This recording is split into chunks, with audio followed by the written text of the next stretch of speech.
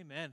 Well, as I mentioned, I just have anticipation about today and this service. And just as we were worshiping, I was remembering a time a few years ago I had an opportunity to visit New York City.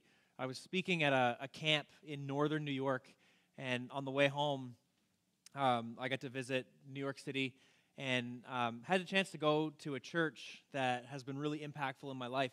And I just remember, I don't know if you've been in New York City or been to a city that big, but being in a city of that size is crazy. The hustle and bustle and just people coming and going, and you just feel really small. You feel insignificant, you feel really small, you feel a little bit overwhelmed. And I get energized by that. I love the busyness, I love the craziness of it. But I just remember being on a really busy street, and I was walking down this busy street, and then I walked into this church, and it was a place that I'd been really wanting to go to for a long time. And as soon as I walked in, I just felt this sense of peace. I was like, oh, it's just chill in here. And I knew a little bit about what to expect, and this pastor had been really influential in my life, and so there was just this sense of peace and calm. And it was kind of like a picture for me of what it looks like to gather as the church of Jesus in a world of craziness and chaos. We are surrounded by chaos, and if you're watching the news lately, it's just there's one event after another, and it can be really unsettling. But when you gather like we're doing right now as the church and just worship Jesus, there is this sense of peace because we're worshiping the Creator who has everything under control. And so in the middle of chaos and craziness, we get to enter into this peace and this rest. And I also believe, and I was just thinking about this as we were worshiping this morning, it's not, sometimes I think that we think as of the church as like an oasis. It's like an escape from all the chaos going on around us. But the scriptures actually talk about you and I. If you're a follower of Jesus today, if you believe him, if you trust him, the scripture talks about you and I like we are the first fruits of God's new creation.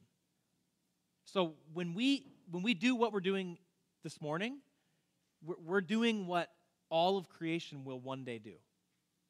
The scriptures talk about a day that is coming where every knee will bow.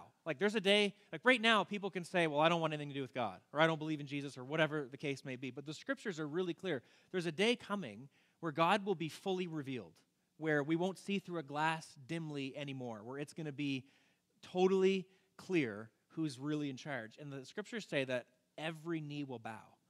So what we're engaging in now, we're engaging in it now, but it's sort of leading the way for what God's desire is for all of us to do. And so anyway, it's important to do. I think that's why it's so important and why I get excited about getting together and gathering and worshiping Jesus. The sermon today, we're not going to have notes on the screen because we don't have our projector working. We'll get that fixed, hopefully. So this morning, this went a different direction. If you read the email this week, I mentioned that this went a different direction than I had anticipated. And what I want to talk to you about today is 3 pillars of peace. And I don't think that this could have come at a better time, which is often the case when I'm getting ready for a sermon. I'm like, man, Lord, it just seems like this is so fitting for what we're going through right now, which was the whole point of God giving us the scripture, was to give us an idea of what he's like so we can relate with him in the here and now. But I want to talk about 3 pillars of peace. I almost went with the title, I wrote it down here. Okay, Confusion, Terror, and Absolute Peace. I almost went with that title, Confusion, Terror, and Absolute Peace. But I think 3 pillars of peace, you'll see why that's more fitting. But what I want to emphasize, so this morning we're going to look at Daniel chapter 7 through 12. Okay, so that whole section of Scripture. And if you've ever read the book of Daniel, anybody here ever read the book of Daniel? Familiar with it? Okay. So the first 6 chapters of Daniel, there's lots of stories. There's the story of Shadrach, Meshach, and Abednego getting thrown into the fire, and then God saves them and protects them. There's the story of Daniel in the lion's den, where God is with Daniel and saves him from being devoured by lions. There's the famous story. You ever heard the saying, the writing is on the wall? Anybody ever heard that? The writing is on the wall. That's from the book of Daniel. Did you realize that? That saying that we use is, yeah, Randy knows. So when you say the writing is on the wall, usually what you mean is you're saying, okay, bad things are about to happen, and it's being really clear right now. The writing's on the wall. Things are going to get really bad. Things are going to go horrible. Well, that's actually from Daniel chapter 5. There's this king that's doing all kinds of really evil things, and God actually shows up just God's hand, and he writes on the wall, and that very night, this king is like killed. Okay, it's a pretty cool story. Lots of excitement, lots of things going on. So the first 6 chapters of Daniel are all about that. The last half of Daniel, chapters 7 through 12, they're end time prophecies. So it's the only time in the Old Testament where the end times are focused on big time. Daniel, the book of Daniel, is very closely connected to the book of Revelation. So if you've ever read the book of Revelation and you've wondered about what does this beast mean? What does this vision mean? What does it mean when so-and-so says this or that? Daniel and Revelation, they're like brother and sister. Okay, if you want to look at Bible books like that, that's how closely connected they are. Okay, they're both what's called apocalyptic. They're talking about the end. And Daniel, you'll see this. So, and I want to point this out before we jump in, because I'm going to read like a few verses from kind of all over Daniel 7 to 12. But there's a time, and we talked about it, when Daniel gets thrown in the lion's den. Well, it doesn't talk about Daniel being terrified when he gets thrown in the lion's den. And the same thing when Daniel's 3 friends, Shadrach, Meshach, and Abednego, or Rakshak and Benny, if you're a VeggieTales fan, okay? When those guys get thrown into the fire, it doesn't talk about them being filled with terror. They're actually at peace. I don't know if you remember, but I referenced it a couple weeks ago. They actually say to the king, they say, we're not going to bow down to your idol.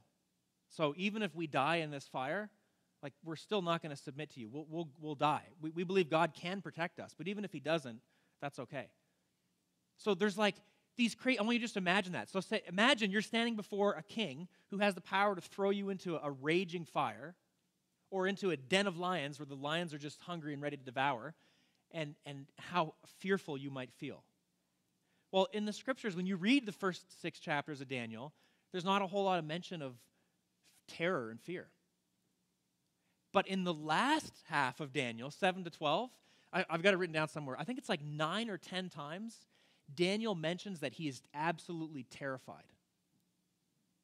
And what he's terrified by are all of these end-time prophecies he gets. Like, I'm going to put things into perspective. He wasn't afraid of being thrown in a lion's den.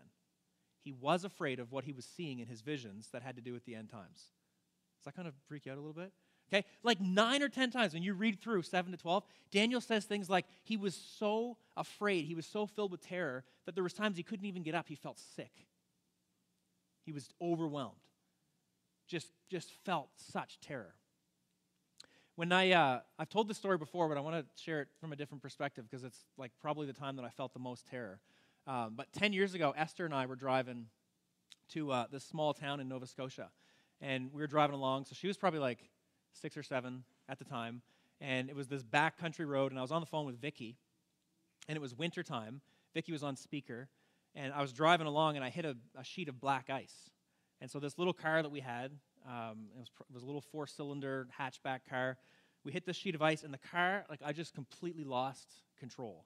And the car spun around, and I went down off the highway, and it was a country highway, so it was just like a 2-lane, cars coming our way. And it was like quite a drop down off the side of the highway, and we hit a telephone pole. And so I'm driving along, and I started to lose control, and all I remember was screaming, and Vicky's on the other end, by the way. Imagine how cool that would have been for a mom, right? We're just talking along, her daughter's in the back, and she hears me go, ah! And then she hears this crash. So I throw the phone, and I just all I remember was, I remember screaming and throwing the phone, and then I remember this crunch. And so the car spun around, and the passenger side right beside me just caved in because we hit this telephone pole, and it just caved the car completely in. And so I remember the scream, I remember losing control, and then I just remember sitting there and looking next to me, and the car was just completely caved in. And then my next thought, and I sat there for a couple seconds, and it was complete silence, and my next thought was, I don't hear Esther. And all I know is the car is caved in, and I don't hear Esther, and I know that she's in the back. And she was actually on the side that we smashed into the telephone pole. And so then I had this terror, this absolute terror come over me to the point where it was palpable. I could actually feel the terror. I could feel just absolute fear, and I screamed, which made Esther cry. So that's how I knew she was okay. So I was sitting there. You can imagine, we go off the road, we hit this telephone pole, I look over, the car's caved in, and I'm just like I screamed because I was afraid I was going to look back and she'd be like unconscious or covered with blood or worse. Like maybe she didn't make it because all I knew was her side of the car had caved in. And so my terror terrified her. She was fine. And then she started crying because she was, not because of the accident, but because I freaked out.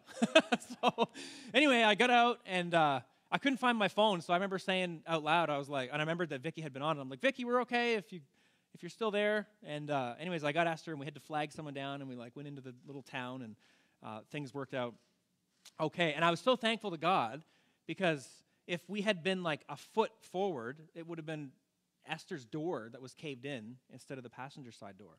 But what stuck out to me was like that feeling of absolute helplessness and just terror. Like if you're a parent, then you know you would do anything to protect your child. There's nothing you wouldn't do. You'd give up your own life. Right, Mike? Mike's agreeing. Like your little son's here today. Like there's nothing you wouldn't do to save your child. Or if maybe you have a parent or you have somebody that's a loved one. Maybe you're not a parent, but you've got somebody you're really close to that you would give up your life for them if you had the choice. Problem is, a lot of times, we don't have that choice when accidents happen or things go wrong. When we don't have control over an event like that or something going on, sometimes it causes us to feel terror, like just absolute terror. That's what Daniel is describing. If you read, and I encourage you, if you haven't done it yet, go home and read chapters 7 through 12 after today, because we're just going to kind of jump around a little bit, but I want to highlight what's going on in this. And what I want to really highlight, what I want you to remember through all this, is there's 3 pillars of peace that I believe God revealed to Daniel, but he's also revealing to us. But what Daniel was seeing, he was seeing end times. He was seeing craziness that was about to come, and he felt helpless. Daniel was an Israelite, and he had a lot of people that he loved, that he prayed for on a regular basis, and the visions that he was seeing were indicating to him that there were things that were going to happen where people were going to experience death, they were going to experience loss, there was just terrible things about to come, and Daniel felt that terror. He just felt gripped by this realization there's nothing he could do about it, and I think it's something that you and I can relate to. So in this section, there's all kinds of imagery, okay? So he has a vision of this ram and this goat. He's got visions of like these 4 beasts. The angel Gabriel shows up and talks to Daniel. Daniel sees this archangel Michael. He sees all these heavenly beings. So he's this little human being that gets these visions, and if you've ever read prophetic literature, you'll know that some of that stuff's really hard to figure out. Well, what did the ram mean? What did the beast with the 4 heads mean? How terrifying would it have been to be the guy that saw those 4 beasts? Right? And if you've read Revelation, you can relate with that. There's all kinds of imagery. There's all kinds of things that we don't fully understand. Well, in Daniel's case, a lot gets explained to him.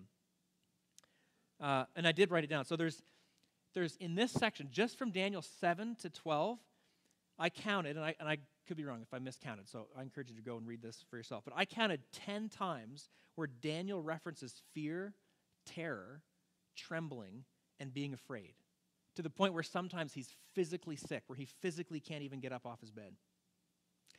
There's 8 references. Just in these chapters, there's 8 references to God's people actually being overthrown. So if I'm putting myself in Daniel's shoes, that'd be like God giving me a vision, okay? And I love the people of Thunder Bay. All of you that are here, you tuned in online, that love Jesus, I love you, and I'm a part of the church community here. And if God started to show me, hey, all those people that you love, some of them are going to be just overthrown. There's going to be wars. There's going to be bad times coming. That would be really jarring to me. It would be a fearful thing. There's 8 times where God talks about those people being overthrown. And there's 9 times, just in Daniel 7 to 12, where the scriptures talk about how what we're reading has to do with the end. So the way God, and this is what is interesting, and this might not be very comforting to you, and I'm sorry if this isn't comforting to you, but it's almost like there's a few times where God says to Daniel, he's like, it's okay, Daniel, don't worry. This is about the end times. So I'm reading this, and I'm like, Lord, is that our times? The way God comforted Daniel was like, don't worry, you're not going to see all these things happen. They will in 2022. okay? Right? It's coming in 20, it's fine. It's going to be okay, but it's coming down the road, okay? I'm not saying that we're in the end times right now. Like, we're always living in anticipation of the return of Christ. Nobody knows the day or the hour. But I just think it's kind of interesting that that's the way God comforts Daniel. Is he says, oh, it's not going to happen right now. Like, it's later. So all of the things that go on in the world have a way of making you and I feel afraid, feeling nervous. And so I'm going to read, and if you're old school today and you brought an actual physical Bible, that would be great because we don't have anything on the screen. So you can follow along. I'll tell you the reference. I'm gonna read a couple verses from Daniel chapter 8. And I just want to we're going to get to this 3 pillars of peace, but I want to help paint the picture of why Daniel was afraid. But I also just want to say, I really believe that this is something that you and I, in this world that we live in, can relate to. You know, there's this crisis going on with Ukraine and Russia right now. The last couple years in Canada have been crazy. We just had a demonstration in Ottawa, unlike anything any of us have ever seen in our lifetime. There's some things going on in our country, but also in our world that are unsettling. And it makes us ask questions like, well, what does this mean? What is to come? People are asking questions like, are we going to see a third world war? You know, and it's a legitimate question that people have. And so we can relate to this, and Daniel, big time, can relate to it. And so I want to read from Daniel chapter 8, and you can follow along. This is the New Living Translation. And again, I'm just going to read, there's a few sections I'm going to read from, and I'm just going to read a few verses at a time, but this is all from Daniel chapters 7 through 12, and just try to paint the picture of what was going on, and then to really highlight on these 3 pillars of peace. So Daniel 8, starting in verse 8. Let me just pray before we read. Lord, I just want to thank you that we have your word to go to when we feel afraid. Lord, one of the things that we're going to see in the life of Daniel is that he actually went to your word for direction, for guidance, for hope. And for thousands of years, your followers have been going to your word for hope, for security, for guidance, for direction, for purpose. And I just pray, Lord, that as we look into your word, that we would experience you. And Lord, I know your presence is with us today. We celebrated communion. Lord, we're remembering your life, death, and resurrection, but we're also participating in that even now. And we know your presence is with us, and we thank you for that, Lord. So I just pray that you'd speak to us, alert us to what you're saying and to your truth as we look into your word. In Jesus' name, amen. So verses 8 through 12, Daniel chapter 8, says, "The goat became very powerful, but at the height of his power, his large horn was broken off. In the large horn's place grew 4 prominent horns, pointing in the 4 directions of the earth. Then from one of the prominent horns came a small horn, whose power grew very great. It extended toward the south and the east and toward the glorious land of Israel. Its power reached the heavens, where it attacked the heavenly army, throwing some of the heavenly beings and some of the stars to the ground and trampling them. It even challenged the commander of heaven's army by canceling the daily sacrifices offered to him and by destroying his temple. The army of heaven was restrained from responding to this rebellion, so the daily sacrifice was halted." And catch this, okay, this verse. "And truth was overthrown." The horn succeeded in everything that it did. So Daniel lived, okay, at a time where he was in exile, okay? So if you've been a part of this series, you know. Israel was defeated. Daniel and some of his friends were abducted, and they were forced to serve this wicked king in Babylon. And then when one king died, another one came to power. Israel was in Babylon under captivity for 70 years. And this would have been near the end of Daniel's stay in Babylon. So he's probably been there for 40 or 50 years at this point. And God is giving him these visions, and he sees this vision of this ram. And when the vision gets explained, God says it has to do with the time of the end. And Daniel's afraid, and you don't have to wonder why Daniel feels afraid, because it talks about how truth itself gets overthrown for a period of time. And it even talks, I don't know if you caught it, but it talks about how some of the heavenly beings in God's army are being thrown down. So there's this like spiritual cosmic battle that's going on in the heavenly realms, and even some of the spiritual beings themselves are being defeated for a time.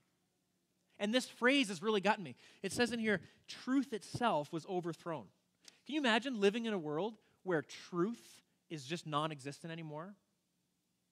You know, like if you've ever experienced being falsely accused of something, I've got people that I'm friends with that have had crazy false accusations against them. Like stuff that's just shameful, stuff they could go to prison for. And the hope that people hold on to is that the truth will be exposed, right? Because if the truth comes out, it solves everything. But can you imagine living in a world where for a period of time, truth itself gets overthrown? That's what Daniel is dealing with. So this vision, he gets told truth itself is going to be overthrown for a time.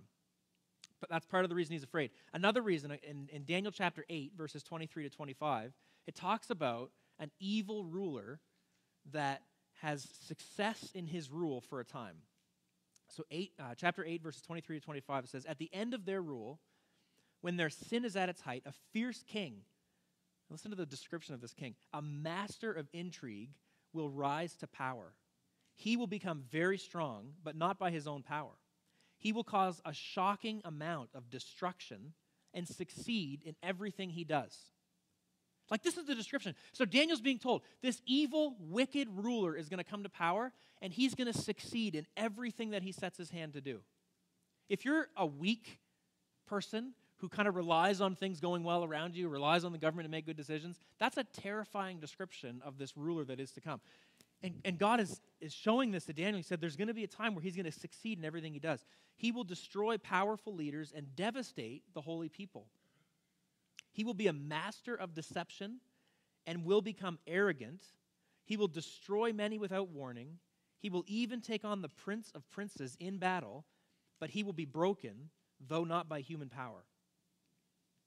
Like, you can see why Daniel's afraid, right? So I'm reading this and I'm thinking, okay, in this section of Scripture, it talks about Daniel just being filled with terror. But when you go back and read Daniel, when he's standing before Darius and Nebuchadnezzar, and he refuses to bow to what they say to bow to, he's not really displaying all these signs of terror and fear. Like, when it came to just him standing up for his faith, he was like, I'll die. I'm okay with that. But then when God starts showing him, like, this wicked ruler's going to come and he's going to destroy everything and he's actually going to be successful, he's going to even destroy the people of God for a time, Daniel is just quivering. He's shaking in his boots and he's going, what's going on? Like, truth itself, the Scriptures say, gets overthrown for a while. Like, doesn't that make sense why Daniel felt so much terror? Why over and over again it talks about him, at some points not even being able to move, like he's paralyzed by fear. And these prophecies have to do with the end times. And I'm convinced of this. Most people who are Jesus followers, like over the centuries, believe that they're going to see the return of Christ in their lifetime. If you read the writings of Paul in the New Testament, early in Paul's life and ministry, I believe he believed he would see the return of Christ in his lifetime. And then as it got later in Paul's ministry, he realized that he wasn't going to, because he started talking about his death and he started talking about the work being carried on after him. But most Christians in centuries gone by believe that they're going to see the return of Christ, that they're going to see the end times, right? And we could, for all we know, we could see the return of Christ in our lifetime. The Scriptures don't tell us when that will be. But if you think about Christians that lived in the Soviet Union under Joseph Stalin, I'm convinced that a lot of them believe that some of these prophecies had to do specifically with Joseph Stalin. Or if you think about Christians in North Korea, under what's going on there in the dictatorship, I believe a lot of them are tying some of these prophecies to the things that are going on in North Korea. Or Christians during the Great Depression.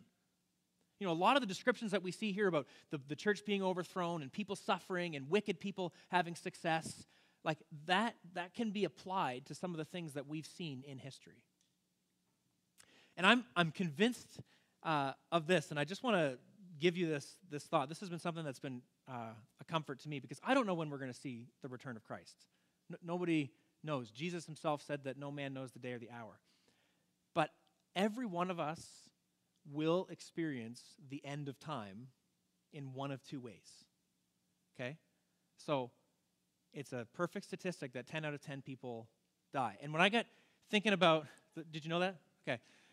I just didn't want to move on too quickly. So Sorry for the heaviness today, okay? I don't always like being heavy, but we're going to be real. So when I got thinking about end times and the return of Christ, I started realizing, like, actually, all of us are going to experience a sort of end times, whether we see the full return of Christ or not. Because all of us, if we don't see the return of Christ in our lifetime, are going to die at some point.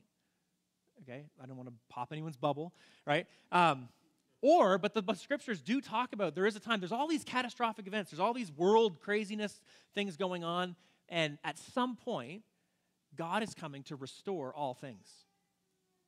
But the Bible actually talks about, prior to that happening, there is a time of suffering and difficulty. The early Christians had a term that they used called Maranatha, which just means, "Come, Lord Jesus." I remember in Bible school, our professor used to say that at exam time every year, because everybody would be all stressed out and overwhelmed, and he'd say, "Maranatha, just come, Lord," before the exams come. But that's something that even the early Christians would just cry out to, like in their times of suffering. It was like this desire of, "Come, Lord Jesus." And all of us will experience the coming of Jesus, whether it's the full return of Christ or it's us going to meet him before that actual return. So, having said that, it is so vital. Jean led us in communion this morning. When we surrender our lives to Jesus, when we profess faith in him, the Bible says we're in relationship with him. It means that ultimately we don't have to be afraid of all of the craziness that's going on around us. We will feel fear at some times. We will feel overwhelmed. But in the big picture of it, we don't actually have to be given over to fear, because we know we're in the hands of Almighty God. I want to read a couple of verses that have to do with persecution. And so in this, and again, this is part of the reason why Daniel is feeling such terror, such fear, is because any thought of, like, God's people being overthrown or any thought of persecution is not a great thought. It's not something that's fun to think about. And persecution, I don't know if you knew this, but it's not necessarily a sign of the end. Could be. But it's not necessarily a sign of the end. But it's always a time where God refines his people. So last week was a really powerful service. We talked about the persecuted church, and then we get together last Sunday night for Free Burma Rangers. Amazing movie. We saw some people that are experiencing persecution. I don't know if you've noticed this, but in the movie Free Burma Rangers, a lot of these people that are experiencing, like, wartime, and they don't know if they're going to even be alive in the next minute because of what they're being faced with and what they're running into, the battles and all that kind of stuff. But there was just this, like, really sweet character of Jesus. Like, you could see it in their testimonies. One of my favorite guys in the movie, he was the guy that was filming, and he filmed a lot of the scenes. He filmed a lot of what happened. Well, at the time that the movie came out, he had actually been killed in one of the battles. I don't know if you saw that in the end credits. But all the way through, this guy just had this peace. He just had this genuine love of Jesus and this trust. And he displayed signs of being afraid. He was afraid when they went in to rescue the little girl that was in the line of fire. He talked about it. He was nervous, but he had this trust of God. And his character had been developed. I was watching it, and I was thinking about, the comfort that we live in a place like Canada, and how a lot of times our character doesn't get developed like that. Not that I'd wish persecution, but the scriptures actually tell us that persecution, God uses that to actually refine his church. Daniel chapter 11, if you want to follow along, I'm going to read 11 verses 33 to 35. So listen to, just think about how Daniel's receiving this. It says, "Wise leaders will give instruction to many, but these teachers will die by fire and sword, or they will be jailed and robbed. During these persecutions, little help will arrive, and many who join them will not be sincere. And some of the wise will fall victim to persecution. In this way, they will be refined and cleansed and made pure until the time of the end. For the appointed time is still to come." So wise leaders. So Daniel's being told about a time coming where even the wise leaders, the teachers from among the people of God, are going to be killed or destroyed. So that'd be like, if you're Daniel, if I put myself in Daniel's shoes, all of us probably appreciate Gene. I'm using Gene as the wise teacher. Not just because he's wise, but it's just more comfortable to talk about. No, I'm just joking. But imagine, though, okay, so Gene's a teacher in our midst, right? He gets up and he leads community, he preaches, he shares. And Daniel's being told, people that are wise teachers that have those kinds of positions, like, some of them are going to be taken from you. Some of them are going to be killed. And then the people of God are going to be left to try to wrestle and figure things out. It's a scary thought Daniel had to wrestle with. The persecution that was being talked about was not comfortable. In Daniel chapter 12, verse 10, and this is where this truth comes from that I shared with you about how persecution is something God uses to refine his people. Daniel 12:10 says, "Many will be purified, cleansed, and refined by these trials. But the wicked will continue in their wickedness, and none of them will understand. Only those who are wise will know what it means." So it talks about the refining work that God does in times of persecution. So I hope that paints the picture of why Daniel felt afraid. He had all these visions about the end. He had a prophecy that even some of the teachers and some of the people of God were going to be defeated for a while. God reveals to Daniel that for a time, even truth will be overthrown. I got Gene and Terry have this nice stool, and I asked them to bring it in because I want to talk about 3 pillars of peace. And I have to tell you the response. I can't not. I texted Gene. I said, "Gene, do you have a 3-legged wooden stool that you could lend me for the sermon illustration?" He said, "Sure." He said, "I'll take a picture and then I'll send you the stool sample." So Gene's such a linguist. So anyway, he sent it to me. This is perfect. So this is the illustration I want to use for pillars of peace. Okay, so this stool is very sturdy. I knew it was going to make some of you nervous if I stand on this, but it's sturdy. Okay, you can stand on it. It's going to hold weight, and the reason why is because it's got these 3 pillars, and I want you to imagine that each of these pillars has a title, and imagine that this is actually bigger. It's a bigger structure that you were standing under. We feel safe standing under a structure if it's supported well, right? And in the book of Daniel, and this is really what I want to emphasize this morning. This is what I believe God is speaking to you and I from the life of Daniel, is that just like those 3 legs hold up the stool and it can support a significant amount of weight, we can have pillars in our life that support us in times of terror, hardship, confusion. And those 3 are, and this, if you're writing this, I'd encourage you to write this down because I did have a slide for it, but Scripture, prayer, and identity. Okay, and I'm going to work through this quick, and then I want to give us a time just to pray as we close with a song. But in these chapters, Daniel 7 through 12, these 3 pillars are the reason why Daniel was okay. Like under pressure, under stress, under fear, under terror, the reason that the weight, the reason he didn't crumble under the weight is because he had these 3 pillars of Scripture, prayer, and identity. Okay, and identity might be something you're like, well, where did that come from? And I want to show you that in a minute. So in our lives, and this is what I want to just encourage, I think more than ever, and this is always important, but as we follow Jesus, it is absolutely essential that we have these 3 pillars in our life: Scripture, prayer, and identity. So Scripture, in Daniel chapter 9, verse 2, this is it's a really neat moment in the Scripture. So when you read the Scripture, most times we're reading about how God spoke to people, 3,000 years ago or 2,000 years ago, and we're reading the story. Well, in Daniel, we actually get a snapshot of somebody who actually read Scripture. When we opened this series, I talked about how Jeremiah was the prophet that actually prophesied. So when Daniel was a young, probably late teens, early 20s exile, being abducted and taken to Babylon, Jeremiah was the prophet who said, this is actually from God. You guys are going to spend 70 years in exile in Babylon. You need to embrace where you're going. And this was God's word. God spoke through Jeremiah the prophet. It was the word of God. Jeremiah also wrote down a lot of prophecies and words from God. It's called the book of Jeremiah in the Bible. So Daniel actually starts to read God's prophecies through Jeremiah, and it gives him shape and focus for his life.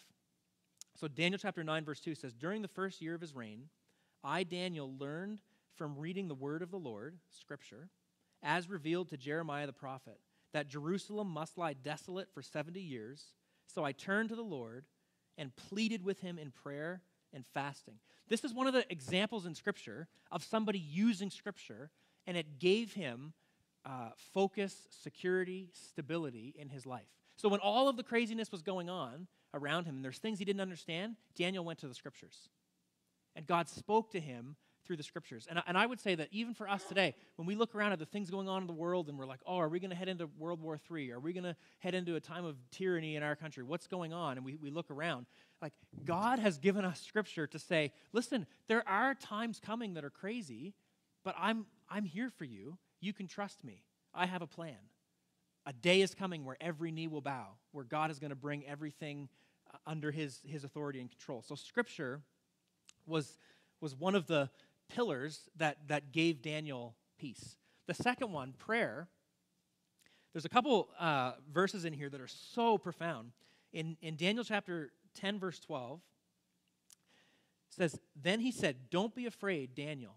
Since the first day, listen to this angelic being, this heavenly host being says to Daniel, since the first day you began to pray for understanding and to humble yourself before your God, your request has been heard in heaven.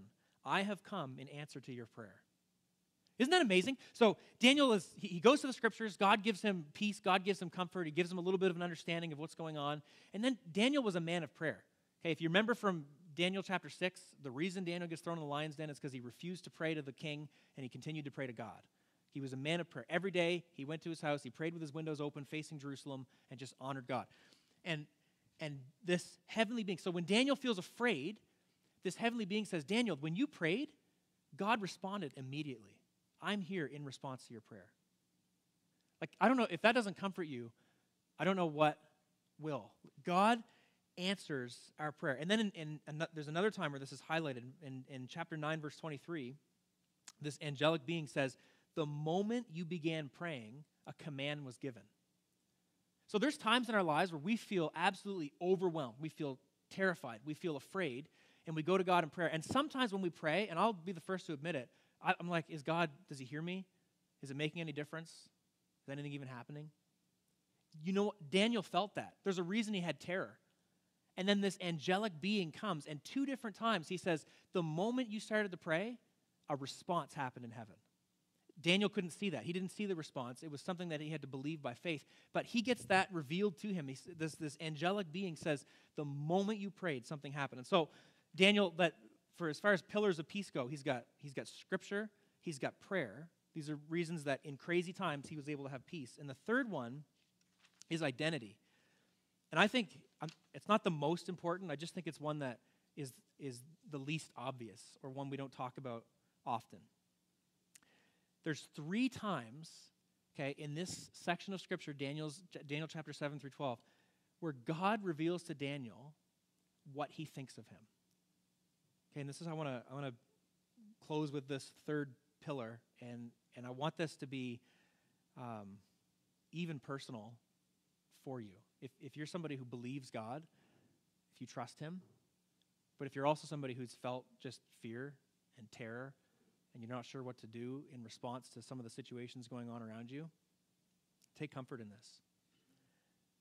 The rest of the verse that I read earlier of 9:23, I'm going to read 3 different places where God gives Daniel his identity. In Daniel chapter 9, verse 23, this heavenly being says, the moment you began praying, a command was given. And now I'm here to tell you what it was. And listen to what he says to Daniel. He says, for you are very precious to God. So Daniel, in the middle of all this craziness, he feels small, he feels insignificant, he feels overwhelmed. And God wants Daniel to know, you're precious to me. Like, that'll get you through anything. Like, if you're going through absolute chaos and you have no idea what to do, or in your world around you is just crumbling, but if you know I'm precious to God, I mean, that'll get you through anything. You're precious to the creator of the universe, the one who has all power, the one who never fails, the one whose words always accomplish what he intends for them to accomplish. He says to Daniel, you're precious to me. And Daniel, I think, doesn't really hear it or believe it because he has to repeat it 3 times, okay? So in 9 verse 23 he says it, and then in chapter 10 verse 11 it says, and the man said to me, this man sent from heaven, this messenger, Daniel, You are very precious to God. So listen carefully to what I have to say to you. So again, he repeats it. So Daniel hears it the first time, you're precious to God. But even me just saying that to you, it's hard for us to actually accept that God loves us. Probably most of you that are hearing that are like, well, yeah, for Daniel. But it's hard to accept that I might be precious to God. Even for Daniel. That's why it has to get repeated so many times. So he says it in 10:11, and then the last one, verse 19, he says, don't be afraid, he said. So after this is like, he's already told him twice, you're precious to God. Daniel's already spent time in the scriptures. He's already been a man of prayer. He still is afraid. He's still overwhelmed. 10 verse 19, he says, don't be afraid, for you are very precious to God. He repeats this 3 times. He says, peace, be encouraged, be strong. As he spoke this words, and this is really important. As he spoke these words to me, I suddenly felt stronger and said to him, please speak to me, my Lord, for you have strengthened me. You know what's interesting? Daniel doesn't feel strengthened until the 3rd time he hears it. So this heavenly being comes down. So Daniel's afraid. He's seeing all these visions. He's thinking about the end times. He's thinking about all the craziness that's about to come. And he feels terror. He feels paralyzed. And this heavenly being says, you're precious to God. And Daniel's like, yeah, whatever. Again, you're precious to God. Okay, yeah. And the 3rd time, it's like it hits him. And he goes, wow, I'm precious to God? You know, if you're a person who you spend time in the scriptures and you believe what God has said, you spend time in prayer, right? And you're praying and believing God for good things, but you don't know who you are in God, you're like a stool with 2 legs. I wouldn't have stood on that stool, okay? Well, I might have, but no, most people wouldn't. I like risks, but it wouldn't have held me up, right? 2-legged stool. The identity piece is actually believing that we are loved by God. If you believe that you're precious to and loved by God, then regardless of what you face, you'll face that with peace. I'm not saying you won't feel afraid, you won't feel overwhelmed sometimes, but overall, you'll have peace. And these 3 pillars of peace, I just want to encourage you to be the type of person that as you follow God, you spend time in Scripture, you pray, but listen to God and believe what he says about you, and you'll be a person of peace. I'm going to invite the team to come up, and we're going to close with a song or 2. If you guys want to play Majesty again, too, that would be really good. I just want to invite you, just even as we close with this song, and you can stand, and if you feel to come up and spend some time just praying at the altar, I encourage you to do that. And just open your heart to the Lord. And I can't close without saying, like, if you've not surrendered your life to Jesus, the way to experience the peace of God, the way to know that you're accepted by him, is to surrender your heart to Christ. It's to admit, Lord, I know I can't get there. I can't get to you on my own. It's through Jesus. It's through what Jesus has done. And I encourage you to even if you want to speak that out to him. But that 3rd one, identity, is so important. I think we all know, like, yeah, Scripture is important, prayer is important, but it's vital that we understand what God says about us, what he says to us. And if those 3 things come together, we'll walk in peace. And so let's just pray, and we'll close with this song. Lord, I just want to thank you for today. I thank you for your word. And Lord, I just want to confess, I find it hard to believe I'm precious to you. I'm comforted by the fact that Daniel had to have that repeated to him 3 times. Because he was a man just like us. He was a human being like all of us. And it was hard for him to accept that. And I just pray for all of us in this room, all of us that are tuned in online, that you would bring us to the point of being able to just trust you. In the midst of these crazy times that we live in, there's things going on that we don't fully understand. We're not sure what it all means or what's going to happen. But, Lord, you've given us a way that we can actually have peace. Lord, you've given us really clear truth in the Scripture. You've given us a way to talk to you through prayer. And, Lord, when we receive you, when we are yours, we're precious to you, just like Daniel was precious to you. And I just pray you help us to really believe that with all of our hearts and to walk that out. We love you, God. In Jesus' name. Amen.